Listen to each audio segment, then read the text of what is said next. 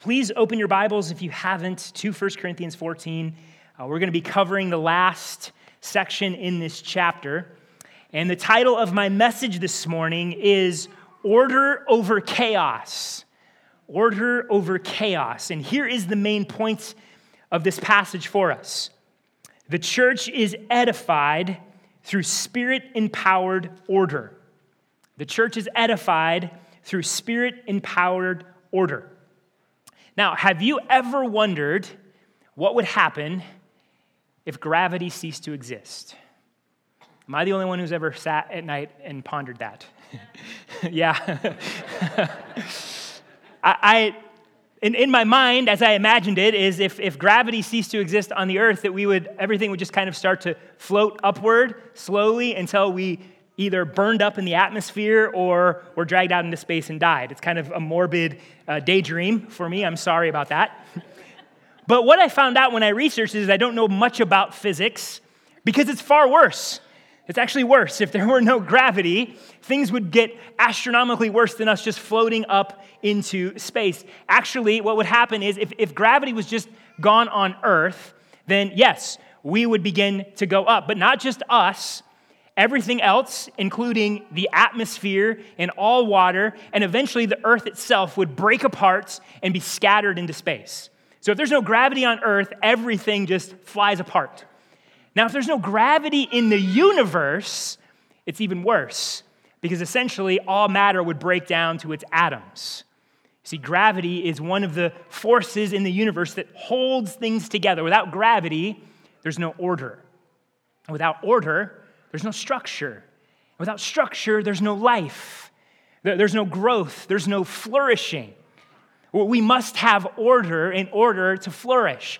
Chaos is not a recipe for flourishing, but a recipe for disaster. And just as the force of gravity allows order and structure in our natural world, in order that there's life and flourishing, we must have order and structure in our lives and in the church in order to experience flourishing and growth in building up in Christ.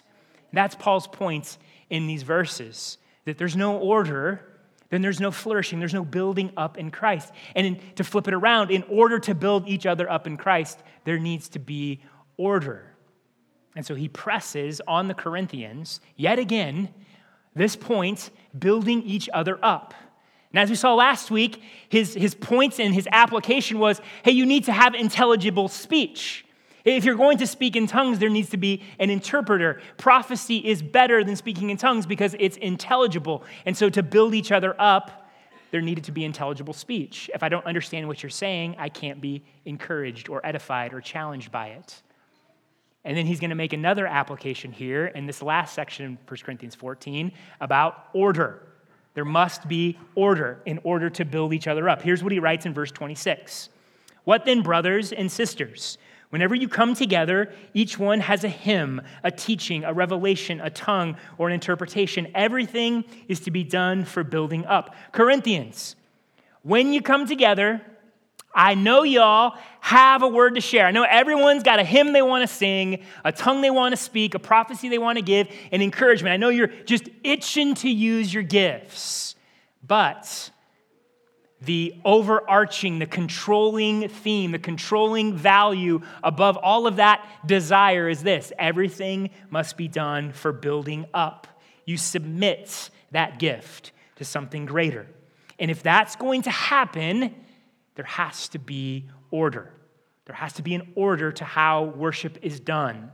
There has to be an order to the community and the exercising of gifts. And then he's going to apply this in three ways. The first is in their exercising of tongues and interpretation. Here's what he writes in verses 27 and 28. If anyone speaks in a tongue, there are to be only two, or at the most three, each in turn, and let someone interpret. But if there is no interpreter, that person is to keep silent in the church and to speak to himself and God. Those with the gift of tongues were not just to blurt out that tongue. They were not just to speak over one another in one language going over another. It wasn't a mad dash to see who could speak their tongue the fastest and the loudest. It wasn't a competition. There's nothing spiritual about a multitude of various voices talking over one another. Nothing spiritual about disorder and chaos. Rather, the gift of tongues, those with the gift of tongues are to take turns, wait for an interpretation. And if there's no interpretation, then that conversation is no longer public, but private between you and the Lord. Order demands taking turns, waiting for an interpretation, and if there's not that, then you're to keep silent. The next way he applies this is to the use of prophecy in verses 29 through 33. He writes, 2 or 3 prophets should speak, and the other should evaluate. But if something has been revealed to another person sitting there, the first prophet should be silent. For you can all prophesy one by one, so that everyone may learn and everyone may be encouraged. And the prophets' spirits are subject to the prophets, since God is not a God of disorder, but of peace. Again, the principle is order and building up. One prophet is not to dominate the conversation. If another word has been given, then the first one is to be silent and let the other person speak. They are to take turns. There's also to be a weighing, an evaluation, an assessment of what is being said. And there needs to be time given to weigh what each person has said. And if you have a word, you can't interrupt that process of weighing and evaluating. So order in the way that prophecy is exercised. And then finally, Paul applies the principle of order to a group of women who are becoming unruly. As he writes in verses 33 through 35, as in all the churches of the saints, the women should be silent in the churches, for they are not permitted to speak, but are to submit themselves, as the law also says. If they want to learn something, let them ask their own husbands at home, since it is disgraceful for a woman to speak in the church. Now, taken as a blanket, sort of naked statement without any context, this sounds very harsh and heavy-handed. In fact, some have used this passage to silence women in the church. Ripped out of its context, to be clear. Because here's the problem. If this is just a blanket statement, a categorical statement, if Paul is saying women should never speak in the church, then he's contradicting himself. Because earlier in 1 Corinthians, in chapter 11, verse 5, what does he talk about? The whole issue of head covering. Remember when we talked about that? What was going on? What was the instruction Paul gave to the women? Why was he concerned? Because they were praying or prophesying. They were speaking publicly without their head covered and all that represented. So Paul was instructing them in verse 11 how they were to speak in public in the worship gathering. So either Paul forgot what he wrote, or we need to understand the context of what these verses are saying. The context of these verses is not just blanket women be quiet. The context, remember, is order, structure. So it's not speech in general, it's unruly speech that he is addressing here. The Greek word translated silent, it can mean refrain from talking, or it can mean refrain from talking in a particular way, depending on the context. And what is the context here? Unruly speech. So Paul is addressing a group of women who were speaking in an unruly manner. The way that they were proceeding in the service was creating disorder. Something else we need to clarify here. Paul's reference to the law. What is he referring to when he says the law? Because if you go through the law, the Mosaic law specifically, what you will find is no reference to women being silent. You'll also find no direct reference to the submission, so the lines that he says there. There's no passage that he's pointing to. And if you go into your reference Bible, that sort of, hey, if a New Testament passage is quoting the Old Testament or referring to one, you won't find a connection. Why? Because he's not referring to a specific passage. He's referring to a principle. What is he pointing to? Well, he is more than likely pointing to Genesis 1 and 2.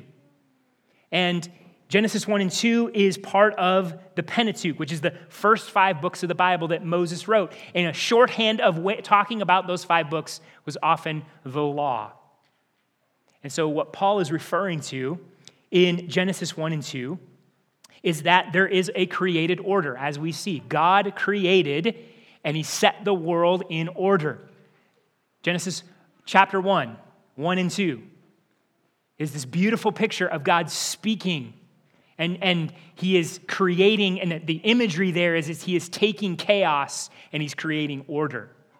And in that order, God creates man and woman. And in that creation, he is set in order in the relationship. He created man first, and man is to take on the responsibility of leadership in the home, in the family, and by extension, the church, the family of God. And so Paul is referring to a created order here that the women were violating in their unruly speech. How are they doing that? Well, we don't have specifics here, but here's likely what is happening. Again, drawing as much as we can from the context. That there was, at some points in the whole prophesying and weighing and understanding, it was likely that there were a group of women who were interrupting that process. So a prophet would speak, and then the leaders of the church were called to sort of weigh that and evaluate that, and women were interrupting that, speaking out of turn, maybe asking questions, maybe in an unruly sort of, I want to grab control way, or maybe just sort of in ignorance and their curiosity got the best of them, and they couldn't keep their mouth closed. They were so excited. We don't know. But that process was being interrupted.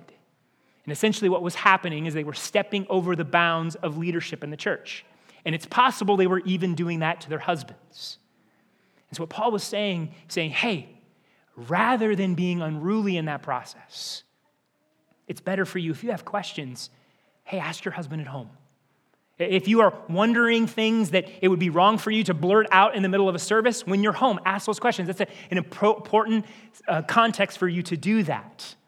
So he is speaking against an unruly interrupting of an orderly process in the church that apparently a group of women had been committing. Their curiosity, their questions, even their good desire to grow did not take priority over the order that leads to building up in the church.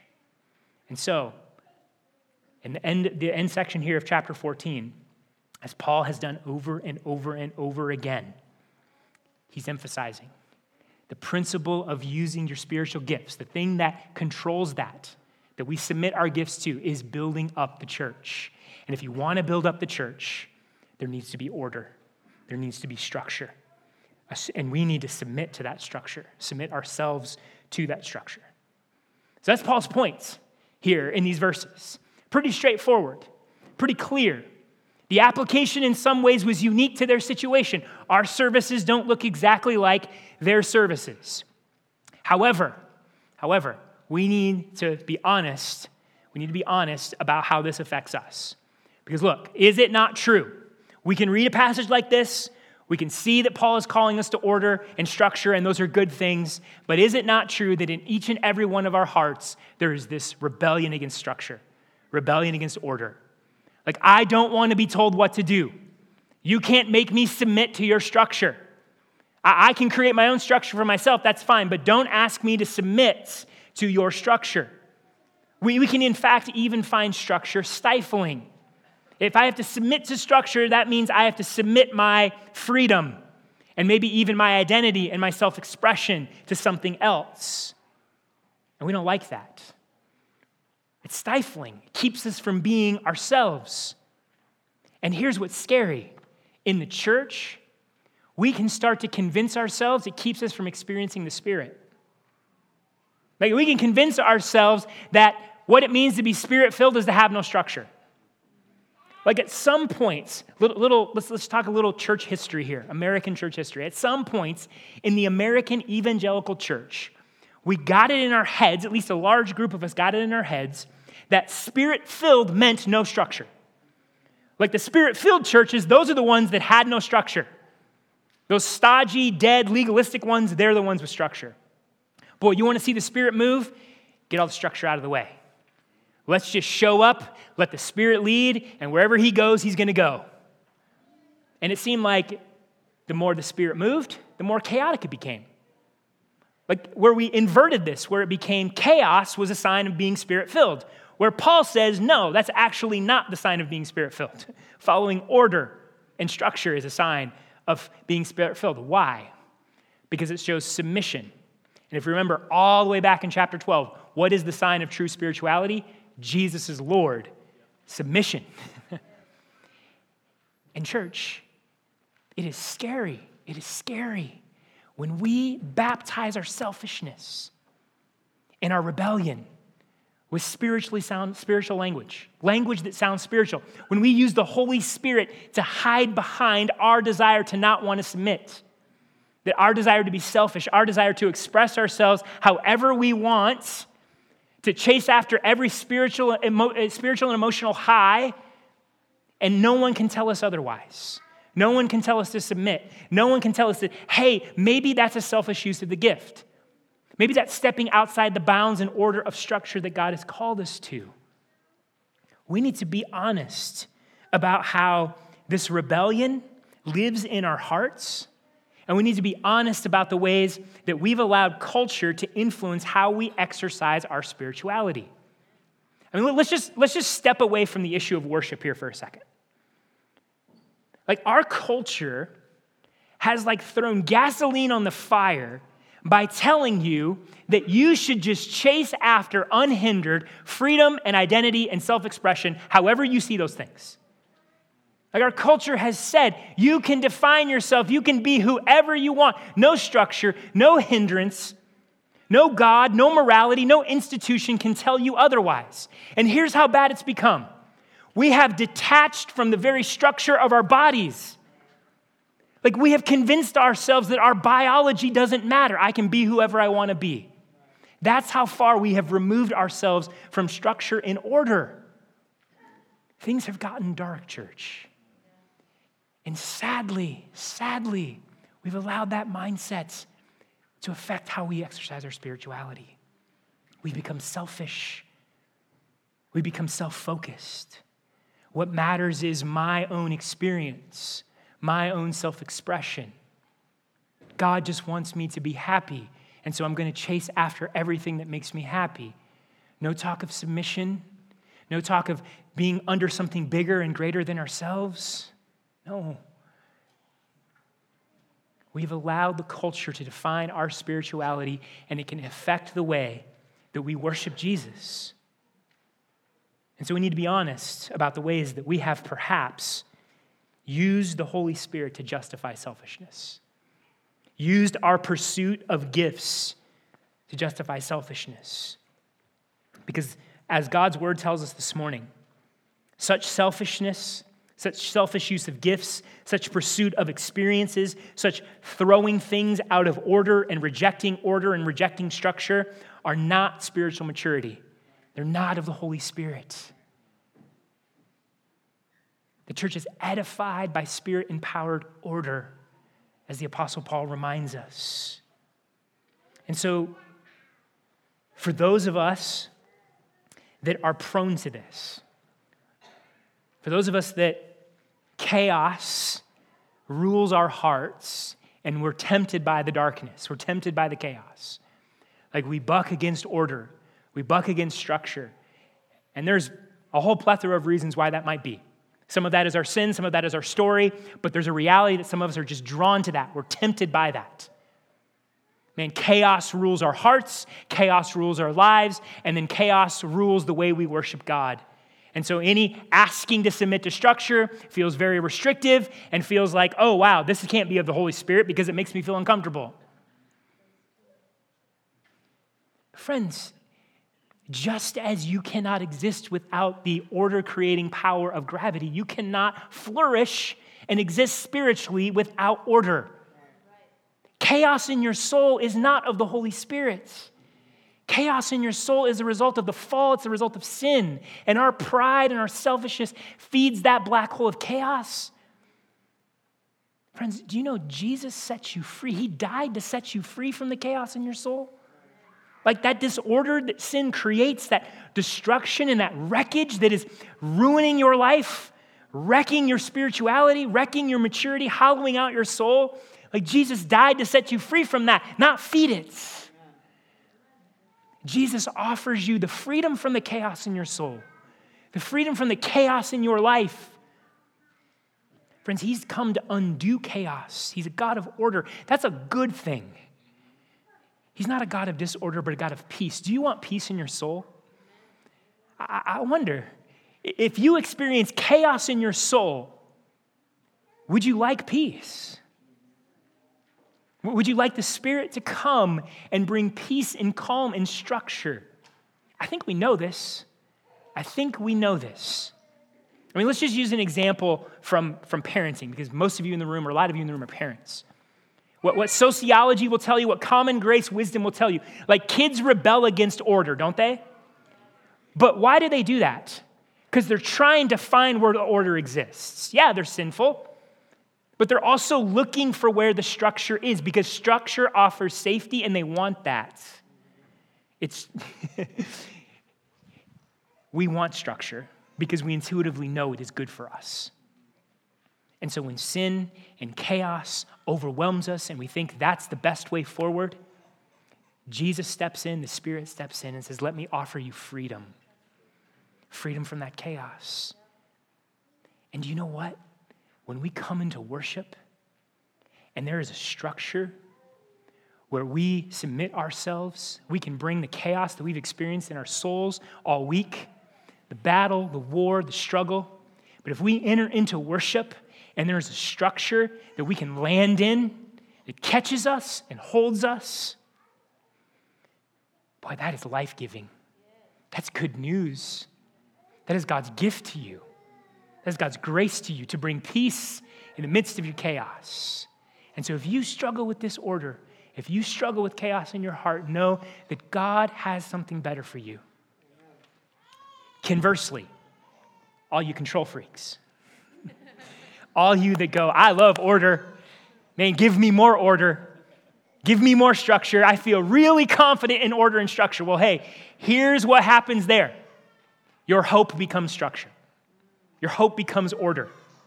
And what does Paul say in verse 39? He actually points to this truth. Hey, don't forbid speaking in tongues, and you should be eager to prophesy. What is he saying? Hey, you should desire to use the spiritual gifts.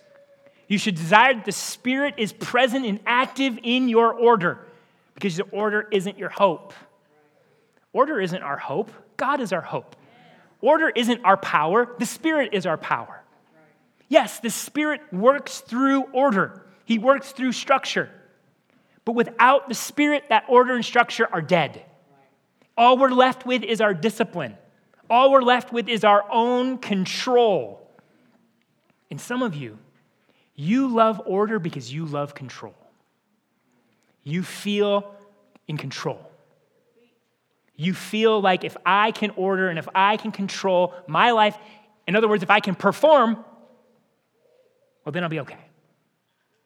And here's what happens then, is you actually begin to use order and structure to hide from God. Like, you can show up on a Sunday and there can be an ordered worship service and you can feel good about that order, and the whole time you're not communing with God. Like, the whole time it is just maybe academic exercise, or you're completely detached, your heart's detached. But boy, there's order and there's structure and you can feel good about that, but there's no communing with God. There's no depending on the Spirit. There's no being in tune with what the Spirit is doing in you and through you and what he's doing in the people in a gathered worship service. And so what ends up happening, church? Order becomes our thing rather than depending upon the Spirit. And so if you love order, if you think order is your hope, if that's all that you want, well, then you've also missed Paul's points, that there is a Spirit who is alive and active in the church, equipping and empowering people. That there is life here. This isn't intellectual, academic exercise. We're not sitting back passive and watching people perform. No, we're communing with the living God and communing with one another. The Spirit is at work in all of our hearts. He's using us to edify and build each other up. There's life here, church. There's not just order. Like, look, what would happen? So gravity, we recognize gravity is a good thing, and we recognize it's a real thing. What would happen if we just sort of said, okay, gravity is this thing, let's just submit to that order, and all we could ever do in our life is just walk? Like, no climbing, no trying to fly. Like, what if we just had this dead sense of order? Well, look at all of the things that we would have been capable of experiencing and doing that we never would have done. Like, just because there's gravity doesn't mean that we can't jump and run and climb things. Doesn't mean that we didn't learn how to fly in planes. Like there's a wonderful beauty and power. There's this incredible playground, as it were, within the structure of gravity that God has given us. God is rich and abundant. And it's the same thing. Order and structure aren't meant to box us in, but to give us freedom. And there's a wonderful freedom when we depend on the Spirit and the power in that order. That's what we want. So we're not after rigid, dead structure. Our hope isn't because we have a liturgy. No, we want to experience the life of the Spirit, the power of Christ in the gospel. That's why our structure exists. It's a gift to us so that we can experience the fullness of life. And so if you are beholden to structure, beholden to control, the Spirit offers you something better. Living, breathing relationship, communing with the living God. The Spirit active and alive in you, filling you with joy and hope and peace, equipping you, giving you gifts so you can go and build up and edify the church for the glory of God. Like you can commune with God here. Like actually experience God. Do you believe that? Like transforming power that comes through incredible joy and incredible tears. Comfort, hope, honesty, confession, repentance, forgiveness, transformation, all of that here, all of that life. That's what we want to experience, church. And so look, why are we liturgical? Let me just speak into this for just briefly. Why are we liturgical? Like we've talked about this before on Sundays. I shared a little bit about this at our most recent foundations class, but look, we're liturgical not because we think it's cool and hip, not because it's this new trendy thing to do, hey, go be liturgical like they did back in the day, because that's a cool thing to do in church now. Well, we're not doing it because we believe we have to be slave to a structure. No, here's why. Because we are engaging the structure that God has promised to use. Here's what I mean. And I've used this analogy before, so some of you, this is going to sound familiar. Like, let's say Mindy and I are going to meet for lunch. And she says, Chris, I am going to be at Raising Cane's because I want Raising Cane's for lunch today. Raising Cane's is great. But I decided, you know what? Okay, she says, I'm going to be at Raising Cane's at noon on Monday.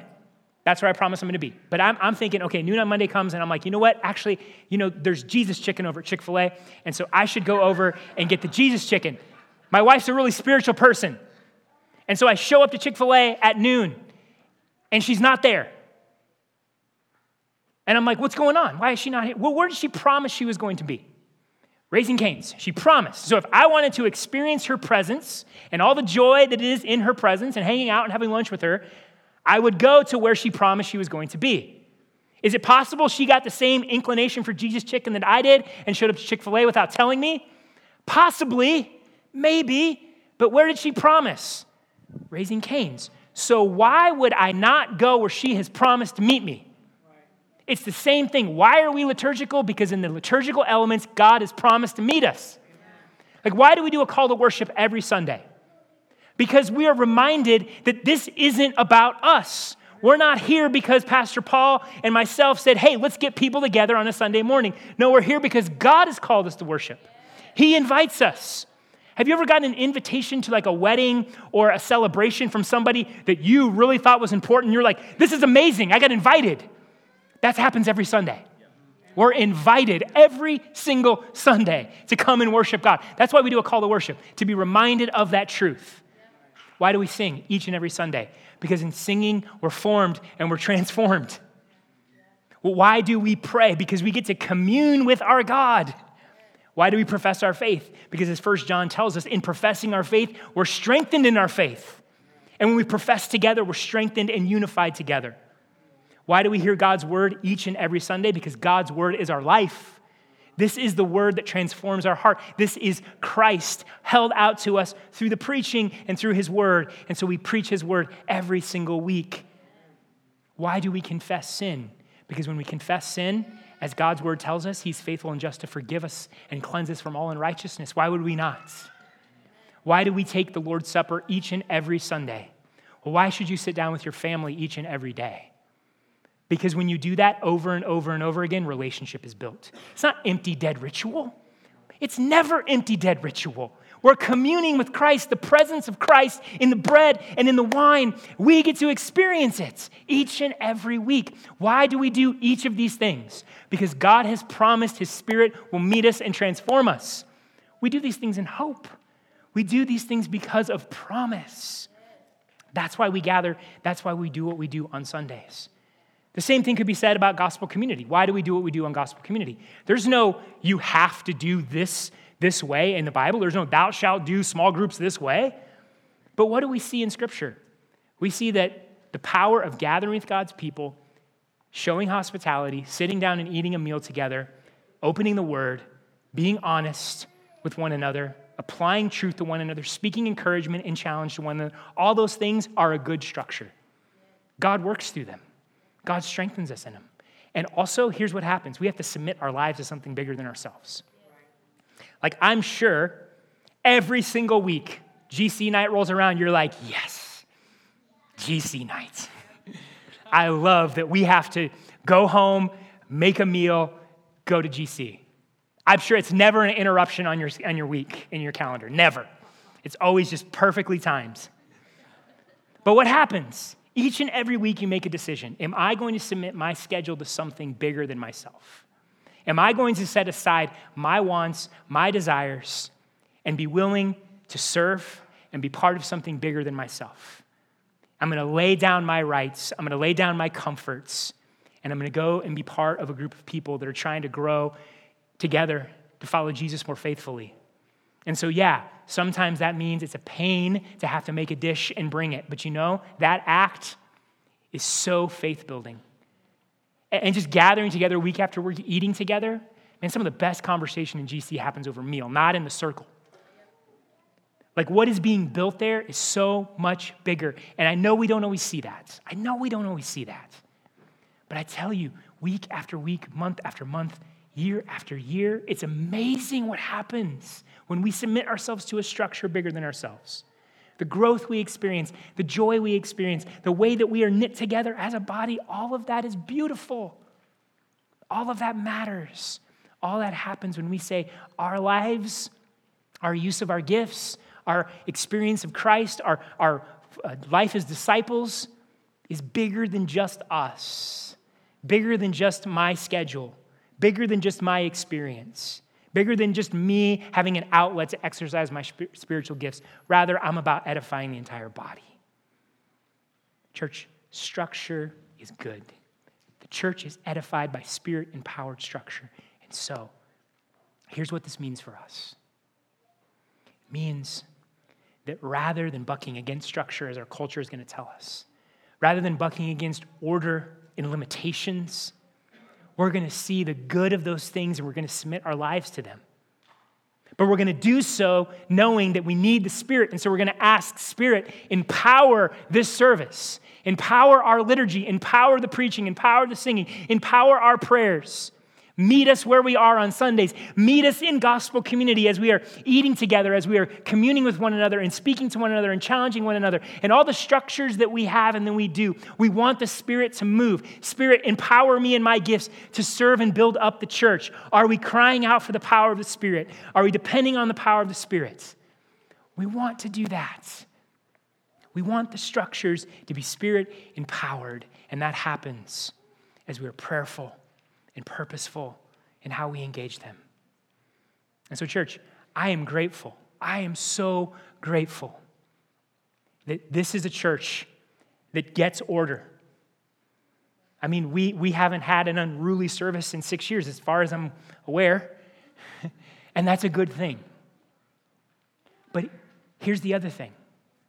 Are we coming each and every Sunday to this order, to this structure, and all the good that it has for us, and all the promises God has made to us, with great expectation that he's going to meet us?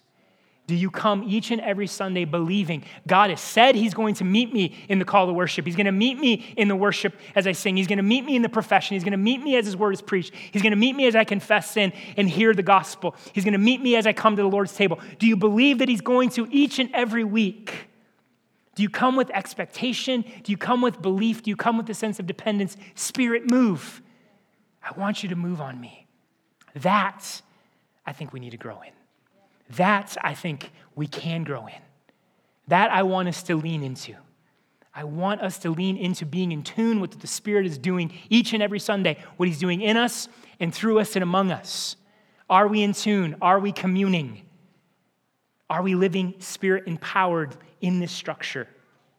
Oh, church, if that's our hearts, not only on Sundays, not only in gospel communities, but in our families, in our interactions with one another, parents with your kids, in all the structures that we live in because we recognize structure is good, if we are seeking the Spirit and the Spirit's power, submitting to the power of the Spirit, believing the Spirit is going to meet us, that's going to transform us.